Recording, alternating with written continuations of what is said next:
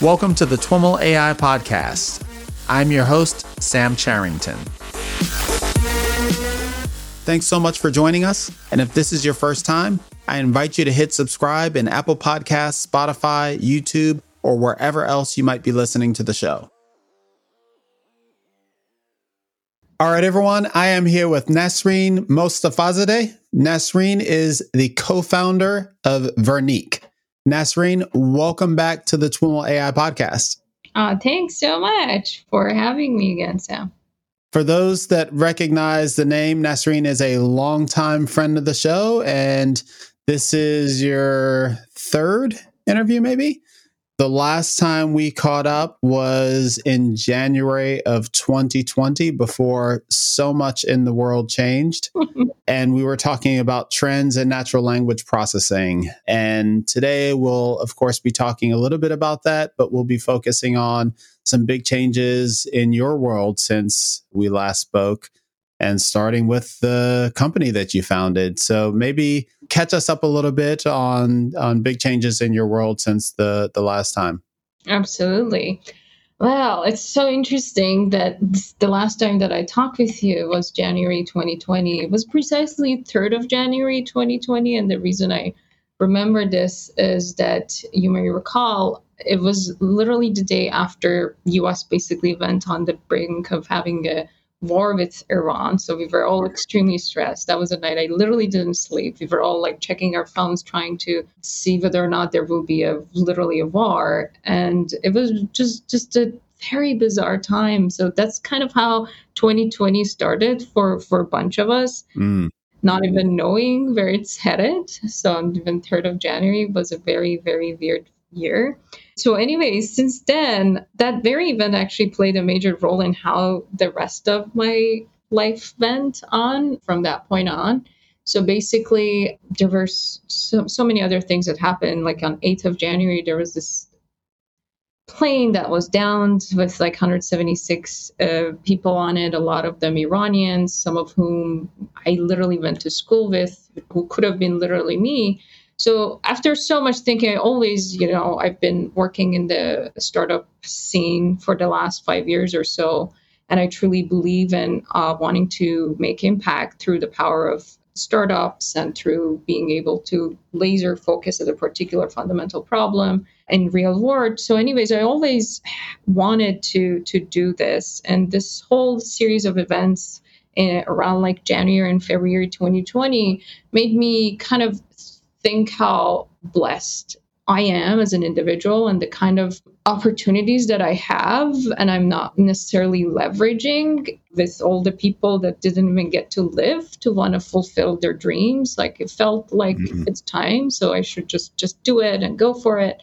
So anyways, the process of starting Vernique was so many in progress, basically, but it was always about waiting for the right time, And then in February 2020, I was like, that's it. I'm going to start it. And hilariously, the first day, basically, official first day of Vernique is March 1st, 2020, not knowing what we are really up for. Yeah.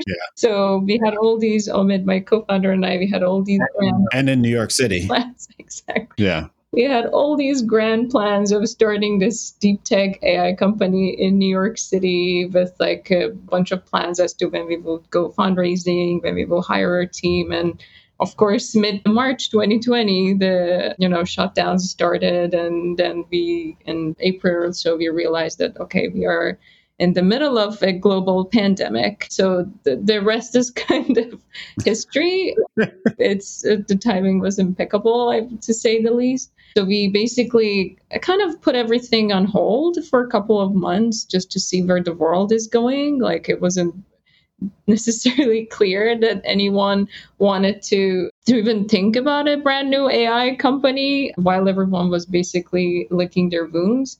So yeah, we just waited a couple of months, and then around like late 2020, we were like, okay, let's just go for it. So we started fundraising, and in about a month or so, we could like close our round, and then we started hiring. And now we are based in New York City. We are in Flatiron. Specifically, it's like the dream neighborhood. We're working in a physical office, so this is our space. And it's been just a really, really great time to want to do this, honestly, despite all the hurdles, how hard it was to go through the pandemic, to start a pandemic company, basically. I think it has helped us build all sorts of muscles that we never thought we can. And hence, we are really in a very good shape in terms of all the other hurdles that we have to overcome moving forward. That's awesome. That's awesome. Congratulations on that. Thanks. So the company is as yet stealth, and not much is known publicly about what you're up to, but you've promised that you're going to share a little bit of, pull back the kimono a bit, so to speak. What's the company up to? What are the challenges that you're hoping to take on? Absolutely. So our mission is to enable anyone to make data-informed decisions, be for their personal matters or for their businesses, without having any kind of technical background. And what that means is that we are basically innovating in the human-machine interfaces area, where we want to replace hard-to-grasp things such as programming languages with other intuitive modalities of interaction, including, of course, human natural language, which, given our backgrounds, is abundantly clear. But we are not just biased thinking that natural language is the answer to anything and everything in terms of intuitiveness. We are thinking actively and working actively towards other like modalities of interaction that would be really easy to use and intuitive in a given context. So basically, this is like to a degree how much we usually share publicly, but I love talking with you. So I would love to start sharing a little bit more in terms of our vision for Verniq and what kind of a technology we are building. So we are a deep tech company, meaning that we are overcoming various like scientific and engineering challenges that would ultimately enable us to build such a platform that I was talking for data-informed decision-making. So what does data-informed decision-making means? It means that there's all sorts of data out there. They can come in any shape or form. They can basically have any format. They could be any small, any large. They could basically be anything and everything. And when you want to put an interface on top of it and enable anyone to use it, like let's say get analytical insights about it, or like just ask any kind of questions that they have that can help them better their lives or better their businesses, that means that you have to have interoperability, and that means that you have to be domain general. We are not trying to build like something that will be just working in one sector. We don't want to build something that is going to be just in a particular domain operational. We want to build a truly domain general AI platform that can have interoperability across all sorts of data. So it's a pretty grand mission in terms of the technology that it needs. And we are actively working on all sorts of problems that in the academic sense has been an issue for the past couple of years as well. So we are working on basically building, first and foremost, intuitive and easy to use interfaces, including natural language. Building a domain general natural language interface in and of itself is very, very challenging. But mainly we are trying to make it controllable. We are trying to make sure that we assign provenance as to where the data source comes from and what kind of data we are basically putting in the loop. On top of it, we are trying to make sure that these basically interfaces that we put are controllable, meaning that we can have interaction with them and we can teach them or help them forget something that they've learned that was wrong. We are also trying to make sure that these models are actually able to get all sorts of feedback and make better decisions down the road for the sake of the user. So basically, they should be able to not just base their decisions that they help the user make on one source, but like just bring all the bits and pieces together and basically do reasoning. But so many other characteristics that this kind of a fundamental AI platform that we're building should have, including the fact that it should be amenable to data privacy issues. And so there's so many other things that we are actively working on. But in terms of our lines of AI research, we are, of course, working on conversational agents. We are building basically dialogue systems that have these features that I was just outlining. We are also working on like old sorts of learning phenomena that are not data hungry, that actually can help us go from a domain to another with like the least amount of time and the least amount of supervision, of course. But we also have problems on the data side itself. So building a platform that has interoperability across the board requires like innovations in distributed systems, requires innovations in building like runtime engines that can actually digest all sorts of data and understand it. So it's not just AI research that is a problem that we are tackling, but also, other kind of computer science issues that we have to grapple with on a day-to-day basis. And I will add that we are very mindful of having it like design elements and design driven thinking to be the front and center of what we are building, so that we don't kind of repeat the mistakes that have been made in general in the tech scene of like bunch of technical people getting together thinking they have a intuitive solution and then turns out it's really not usable. So that's our front and center. We are really striving to build something that works for the masses as opposed to something that is just for the sake of pushing the boundaries of AI. Mm-hmm. How big is the team so far? We are a total of 8 people. We had like 6 or so interns also that left us. So we are very small. We're hiring across the board. We used to be just hiring for like research team and the engineering team, but now we are also hiring on the business side. So we are hoping to grow to 12 or so more people as soon as possible. We wanted it yesterday, but hiring is one of the toughest things. In my experience. I asked because you've outlined a pretty broad set of areas, not just that you want to build product in, but that you need to do fundamental research in. And that sounds like a ton for 8 people. Oh my God, it is a ton. Now, before we get to kind of how you take that on, maybe another way of coming at that is like, how do you think about the MVP for the products? Like when I think of version of the vision you outlined, I think of something like a natural language query generator, but those exist. They're not without challenges. Like how do you think about the MVP and how do you contrast with something like natural language query generation? Good question. So I will just first and foremost say something in parentheses. We call MVP lagom Vernique. So lagom is this Swedish term. I don't know if you're familiar with it. That means just the right amount. I just personally we take issues, Omid and I, we take issues on like minimum viable product, often not being really minimum and not being really viable. So it's very super vague. So anyways, the question was just the right amount for us, right? Which is what we've been dealing with for the past year now, doing R&D until we get to a point that we're comfortable with taking our product out. I would say complex question, what the lagom basically should be for our domain. On the business side, what we're doing is that we are very practical. We are taking this technology one domain at a time. We are right now focusing on a particular domain, for example, that we are hoping to come out with in the next couple of months. And in that particular domain, then you have this, flexibility of narrowing down the data that you're training on, narrowing down basically the capabilities as well, right? So for example, right now, we know that we want our system to be instantaneous, and it is. So we have a threshold that we know, okay, if it's responding after 1 second, it's definitely a downer.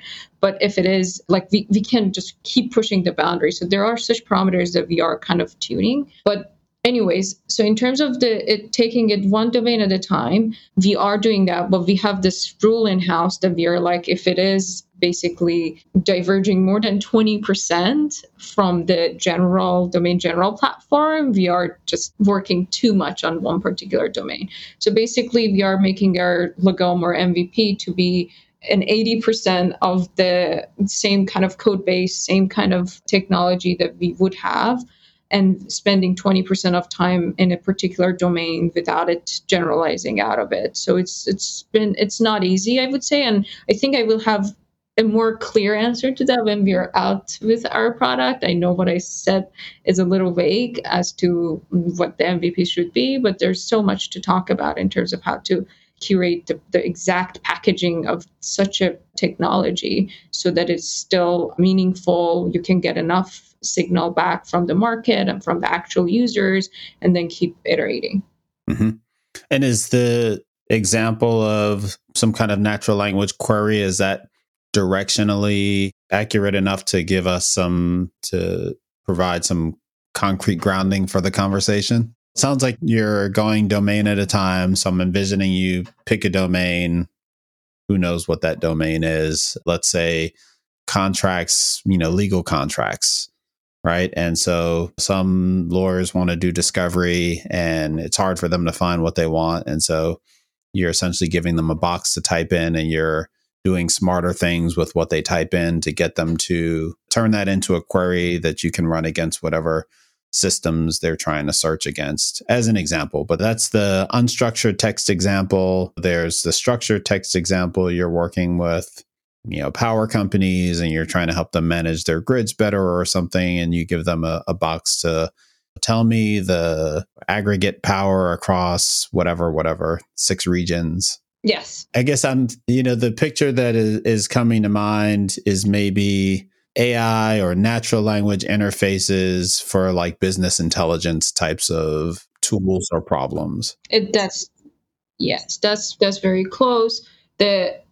We can talk for hours and hours, right, about the state of the field, like what are the relevant technologies, how they're failing and why they're failing, and why what we're doing is really different. But yes, at the end of the day, it resembles that. So basically, let me give you an example. This is not what we are doing right now, but one of the reasons we wanted to do what we are doing is that even as technologists, it's so hard to make decisions based off of your data because it just requires so many bells and whistles. So, for example, you just asked me right before this, like, what did you eat for breakfast, right? And I told you, well, I don't eat breakfast. So as an individual, I do intermittent fasting. Mm-hmm.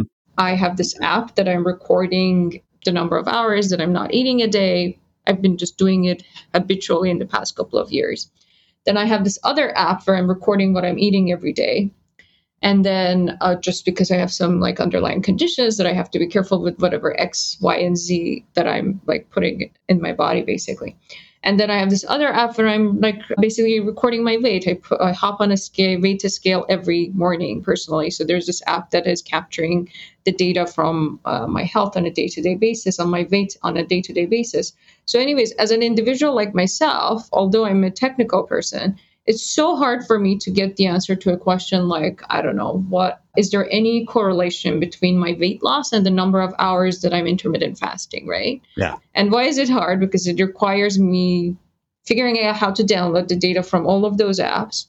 And then if you even can. If you even can, exactly. And then maybe, I don't know, going to opening up like a IPython notebook and trying to remember what is the correlation function of some sort, and then trying to call it and then coming up with an answer, right? It just takes so much time. And I am a technical person. So imagine what the world looks like for other individuals and small businesses who have all these kinds of data and they are making wrong decisions on a day-to-day basis because of their lack of access to such easy to use interfaces. So anyways, we want to very much in line with what you said. We are not basically doing any of these things that I mentioned right now, but in the long run for the company, that's the vision. We want it to be that we have this one interface that we can put on top of anything and everything, and it can smartly navigate its way to find the right sources and then come back with their results. But it definitely is basically like a natural language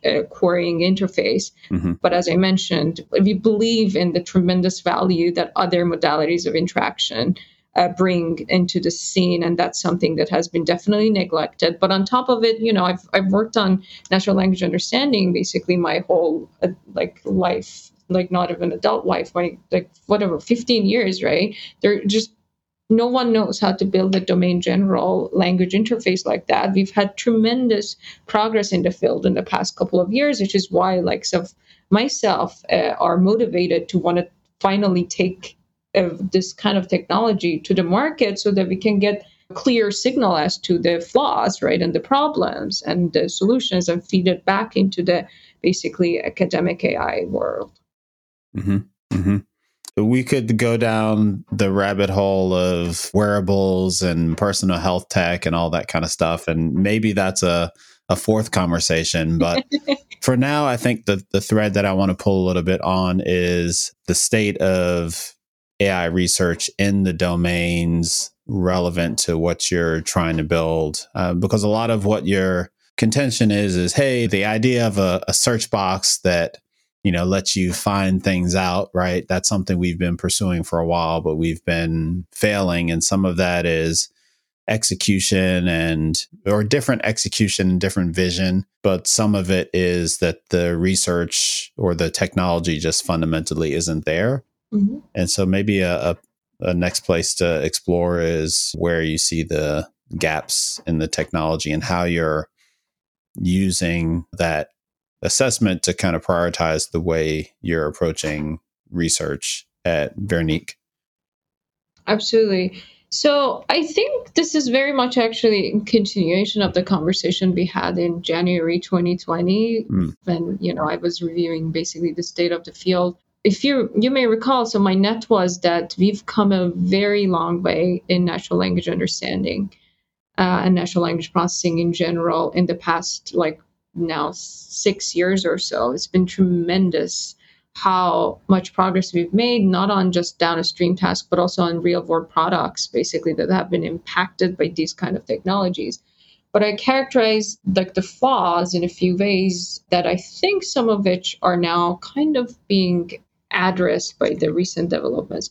So just to backtrack a little bit. So it's kind of interesting. So I started my personal work in natural language understanding because I was back in time. This is back in high school. I used to work in robotics. Then I switched to natural language understanding and common sense reasoning in particular, because I came across this motivating example that I saw in a random book that was for an AI system, for a machine to understand natural language, it requires to put together lots of bits and pieces about the world that it is grounded in, and hence it's the so-called AI complete problem. So the motivating example was that the monkey ate the banana because it was hungry, and is the it referring to the monkey or the banana? Mm-hmm. Basically was the riddle for the AI system. So I literally started my life in natural language understanding for that very same problem, for tackling that very same problem, which I found fascinating.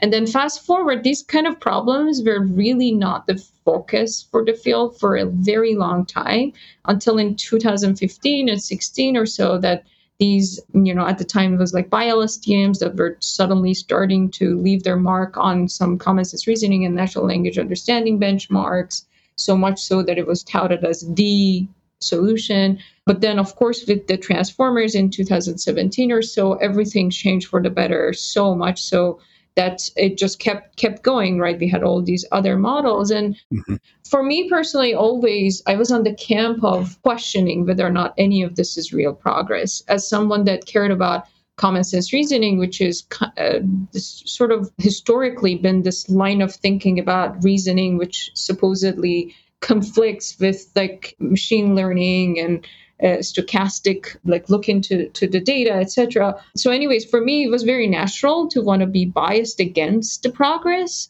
so much so that in 2016, basically the work that I personally did was on building the story close test benchmark, which was basically trying to push these systems to showcase whether or not they have any sort of common sense reasoning by continuing a short story and basically finishing the story right in a right way that is reasonable and logical. When I did that work, the intention was to assess whether or not these models have common sense, and I wasn't that convinced that they do. I wasn't that convinced that they have any reasoning capabilities. And then the transformers came, of course, GPT-1 did a great job on story close tests, and then we were oh, is it just picking up on the intricacies of the data? Is it just basically learning the biases that exist in the data set and not doing true natural language understanding?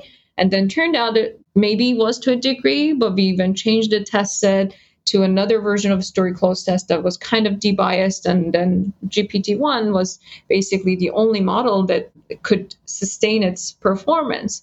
And anyways, still I'm in a skeptical, let's say, and I'm like, okay, I want to see deeper language understanding and deeper common sense reasoning. And then GPT-3 came out basically this in 2020 that was doing zero-shot performance on a story clause test, meaning using none of the training data at all. And it was getting to 80-something% performance, which if you had told me in grad school, I would not have thought is possible, right, in 2020. Mm-hmm. So this is tremendous progress, right? I think it's really hard for us to try to sweep it under the rug that these models are not showing any fundamental language understanding and all they're doing is pattern recognition, because one can even argue what it is that we do as understanding human beings and how much of it is recognizing patterns and the priors we have built on the world throughout our lifetime.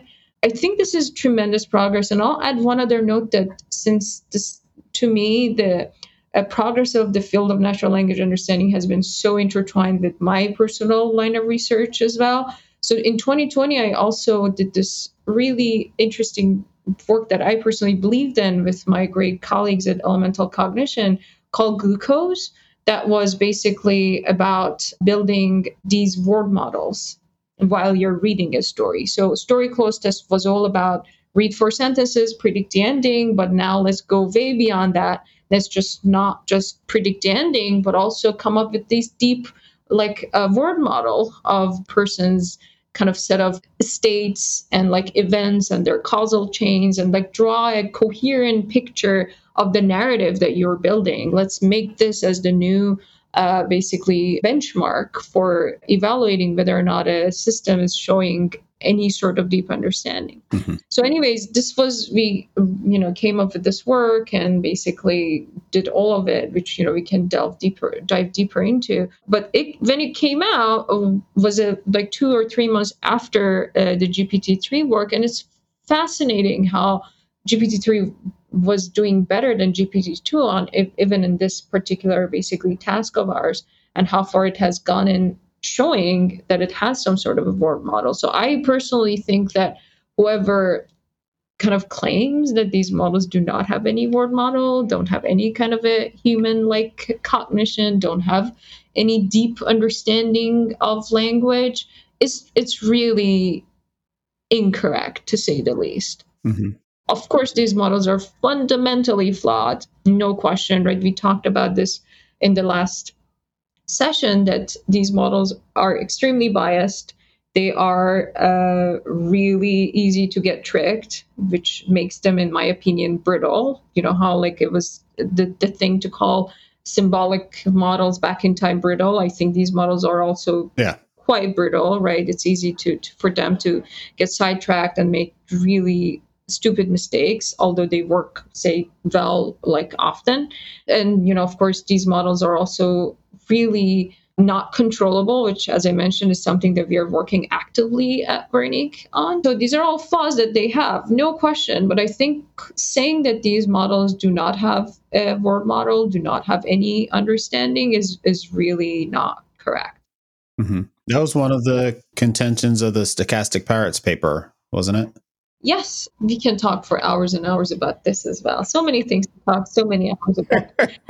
I personally think that, look, these models are really great pattern recognizers. And one can argue that recognizing patterns and then trying to stitch them together is not real understanding.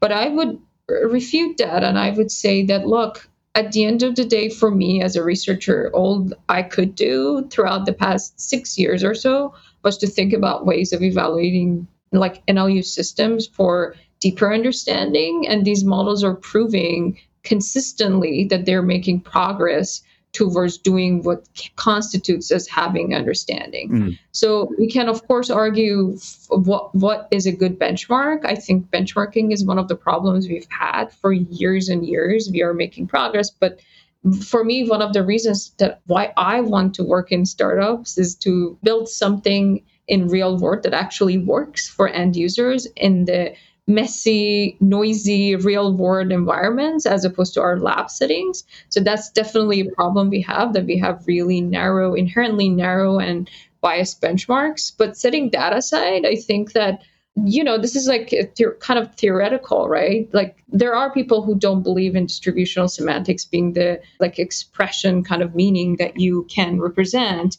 and believe that formal semantics and formal kind of meaning representation is the way to go, which I would argue against. I think having a way of representing meaning distributionally, sort of representing a word by the context in which it just is often occurring at, is a viable representation of meaning. So I think at the end of the day, if we have the right benchmarks for evaluating representation of meaning, we have the right benchmarks for evaluating common sense reasoning, and if these models pass them, that tells you something. And this is the take I had when GPT-3 work came out. So many people were asking my opinion as to how I think about this, because I was one of the proponents of let's push these systems for deeper understanding, and like they're really lacking it. But the truth is we've made progress. I would say that we need to move basically the bar. We should raise the bar, of course, as to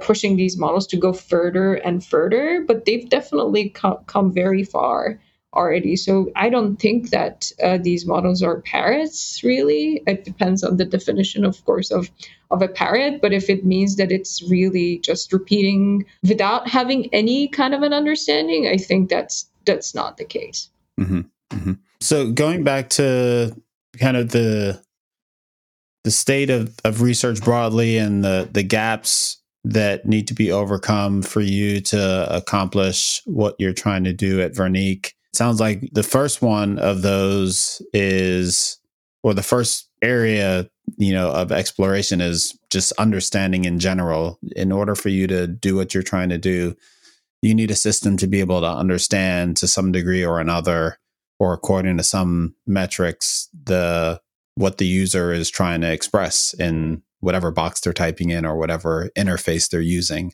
And it sounds like you're saying that models that you would lean on for that understanding are broken in lots of ways. And that's part of what you need to research, is how to fix the ways that they're broken, bias and transparency, explainability, however you want to put that. You have seen enough evidence of enough understanding for you to do what you're trying to do for them to be promising.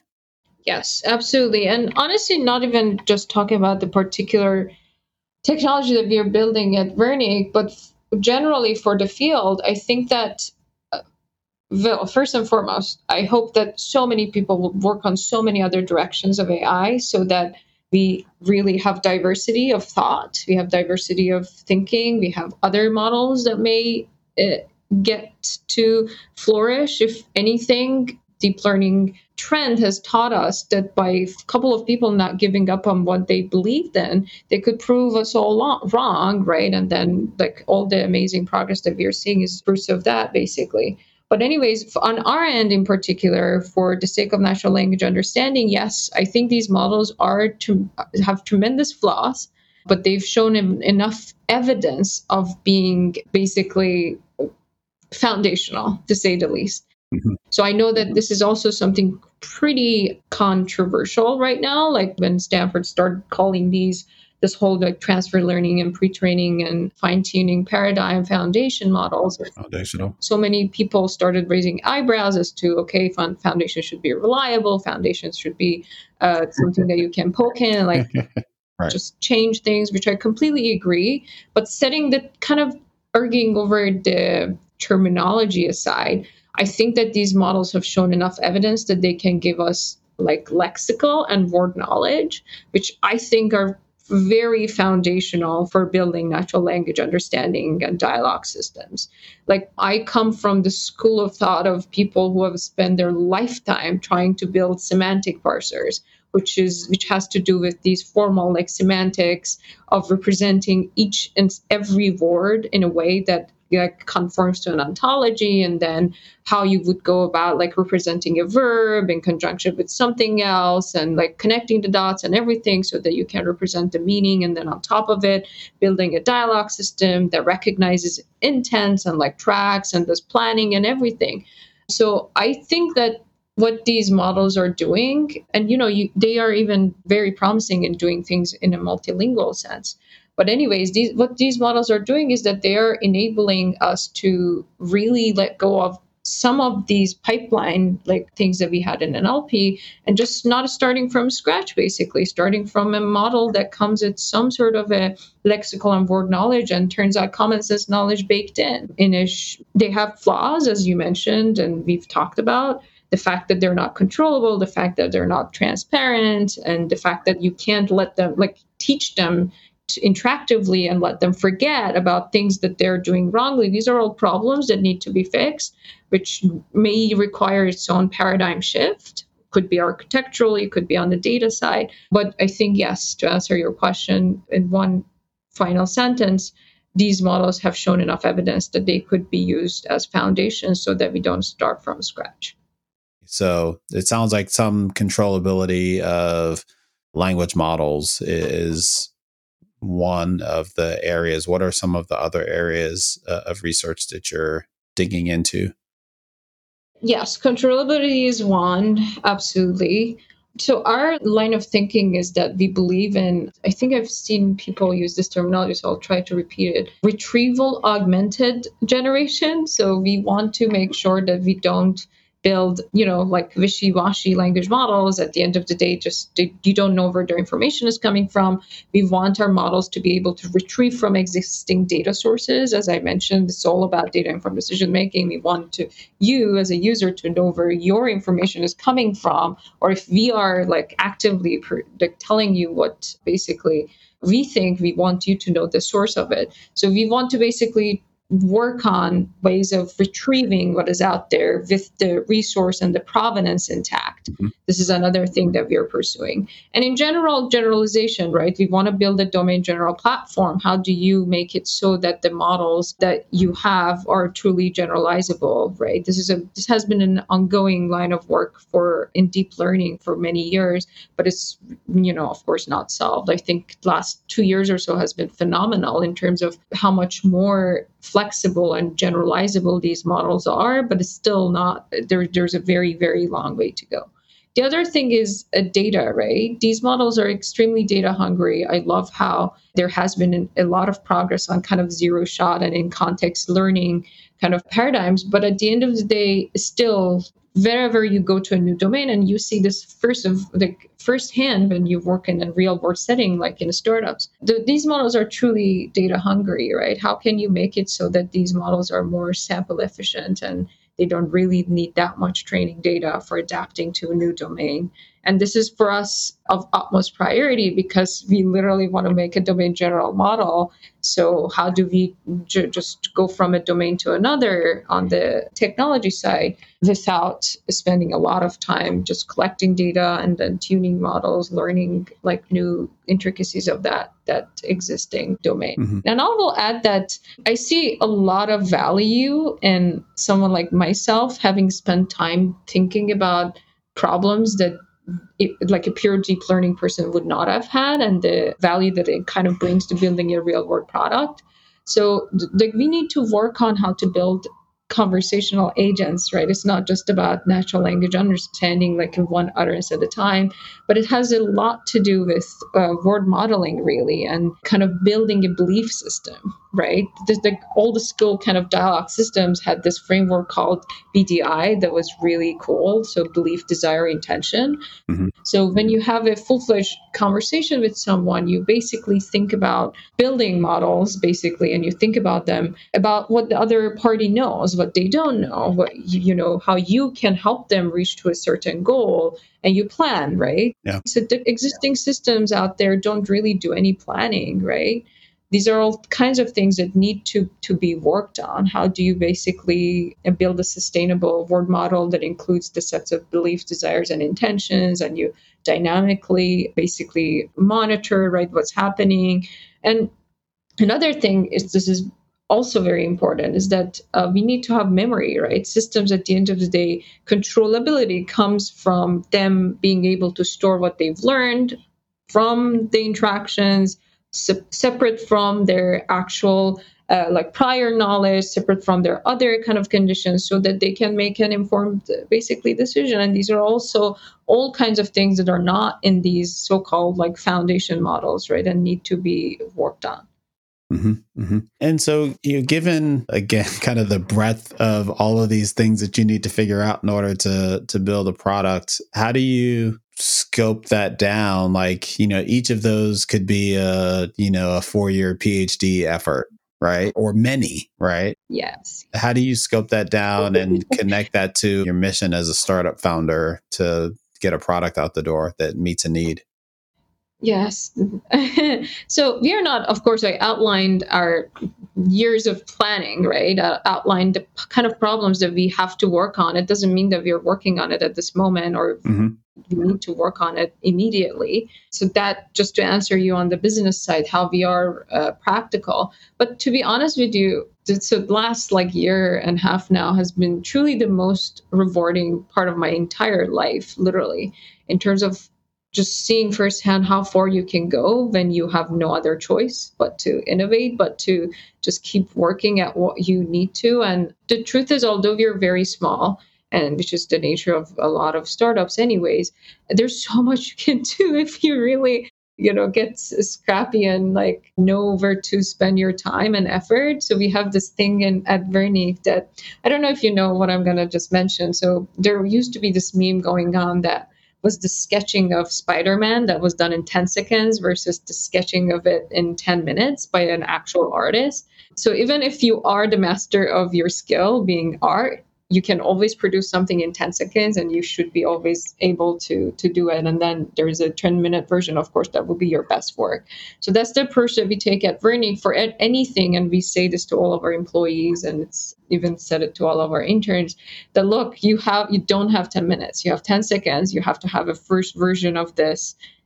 Go for it. We've done it on the design side as well. Like we have an exceptional designer, and when she started, we were like, you have 2 weeks, you have to come up with a full-fledged UI UX and just go for it. And she really did it. And this is a test we do even when we are doing interviews. So anyways, we are not working on everything and anything at once. A lot of what I outline are in our kind of a longer term planning, but I think we've gotten really good at trying to do a 10-second version of everything, just to know that we have something in place. Yeah. Got it. And if you were advising someone who was thinking about starting a deep tech type of startup, what are kind of the general principles that you would suggest or put forth for translating, going from this kind of gap in the research to product? Like, what are the general ideas there? Principles, huh? Well, I don't know if I have principles necessarily. Yeah, well, to me, honestly, so there were so many reasons why I wanted to embed myself in this startup scene as opposed to like other maybe industry research labs or even academia. And I think the main driver is and should be the fact that you want to build an AI system that actually works. So I think for anyone who is working on a fundamental research setting, they can see what kind of thing they're really passionate about and see how far it has gone in lab settings, and see if it makes sense for it to want to be basically in an actual product. So I don't know if I have necessarily principles, but I can just talk a little bit more about my own frustration as to the progress that I couldn't make outside of this kind of startup world that may resonate with someone out there, that they might see it themselves as well. What were those? So I would say that, so I spent about like a year and a half or so back when I was in grad school in industry research labs. And to me, at the end of the day, publishing for the sake of publishing was not really satisfactory. So as much as we are all seeing the fruits of academic, like scientific research, right, and sharing, which we will, do at Vernic as well, is part of our, I think, duty, right, as researchers to contribute back. Like having it as the main thing that drives you, the main thing that you have to report on, the main thing that you care about is very counterproductive to me, right? And I feel like, okay, I'm spending all of this time of mine on basically this line of work. Where is it going, right? What kind of value am I bringing to the broader world? So that's like one of the reasons I felt like personally the kind of research I was doing for the sake of publishing is not really a good like bar to have for my life. I want to do it for the sake of making a progress. But if you had something worthy of saying, you should say it. I think it's our duty, as I mentioned, to contribute back. So that's an argument maybe for having a product to focus your research. Yes. And I think maybe put differently from principles, I'm trying to get at the kernel of like, you have so much that you could possibly research. Like just how do you prioritize? How do you lead or focus a research team that could go in lots of different directions? Like you can't be Bell Labs and just do a little bit of everything and kind of have it raw. Absolutely. I guess that's the example that you were just talking about. But even, with a product in mind, like how do you prioritize what you're going to spend your time on? We should talk in a few months when we have the actual product. And then I would love to be more specific about how we did that, because I think that answers a lot of these questions. Okay. So the truth is, honestly, having a product helps with narrowing down the focus so much. We are truly laser focused right now on a particular domain, which drives a lot of our decisions and gives us a lot of insights as to what to prioritize and what not to. So just talking about the issues that I was outlining that we have with the existing, models, which kind of applies to the internal in-house models that we have as well, like lack of control, lack of transparency, like not being able for them to work fast enough, right? Because the user has a certain level of expectation as to how quickly they should respond. These completely change when you go to a new domain. So that just dictates our basically priorities. It's like it's so funny, about like year and a half ago or so when Omid and I, we were sitting down to just outline these features that we want our AI platform to have. We literally wrote down the list. Like it should be instantaneous in terms of response time. It should have controllability. It should be, I don't know, first start being like single turn and then multi-turn. And then it should be domain general from the get-go, blah, blah. And we literally on the Notion page, which is the software we use for knowledge management, we have a priority assigned to them, which is like high, medium, blah. And then it changes per domain. So if I could share that with you, that Notion page, you would see that we are literally doing it, like the features that even we care about in terms of the technology itself is very much dependent on the domain. And then we keep going back and forth on them depending on what we're focusing on for a particular basically quarter. Got it. Summary there is the product, if you're very focused on kind of product and features, then that will tell you what you need to figure out to deliver those. And in order to tell me more detail, you'd have to talk about the specific features and research, and that's going to come soon. Yes. And because I think actually you would really like it. For us, we had this dilemma of what our first kind of sector would be, first domain would be, and probably will be even coupled when we come out with it. But regardless, the thing that is the closest to our hearts is the one that has a lot to do with some of the things that we were just discussing, and it really applies to everyone's day-to-day decision making, and it's really exciting. So that's another thing. There's like this kind of hidden feature, right, when you're prioritizing this gigantic space, which has to do with your personal passion. It really is, right? When you're especially, so people call this product market fit, but I think in our world it's called technology market fit. That like founders like us, you have a particular technology that could be fitted into any market, but in any product. And now you have this dilemma of even thinking about the technology being fitted into market, not just the product being fitted into market. So it's really even a larger search space for a founder to want to navigate. But yeah, I think that personal passion and personal care is something that will play a role and has played a role. When, hopefully a couple months from now when we chat, I'll happily spill all the beans. Awesome. Well, Nasreen, it was wonderful catching up with you as always. Thanks so much for taking the time, and looking forward to next time. Absolutely. Pleasure was mine. Yeah, looking forward to the next day. Awesome. Thank you. All right, everyone. That's our show for today. To learn more about today's guest or the topics mentioned in this interview, visit twimlai.com. Of course, if you like what you hear on the podcast, please subscribe, rate, and review the show on your favorite podcatcher. Thanks so much for listening, and catch you next time.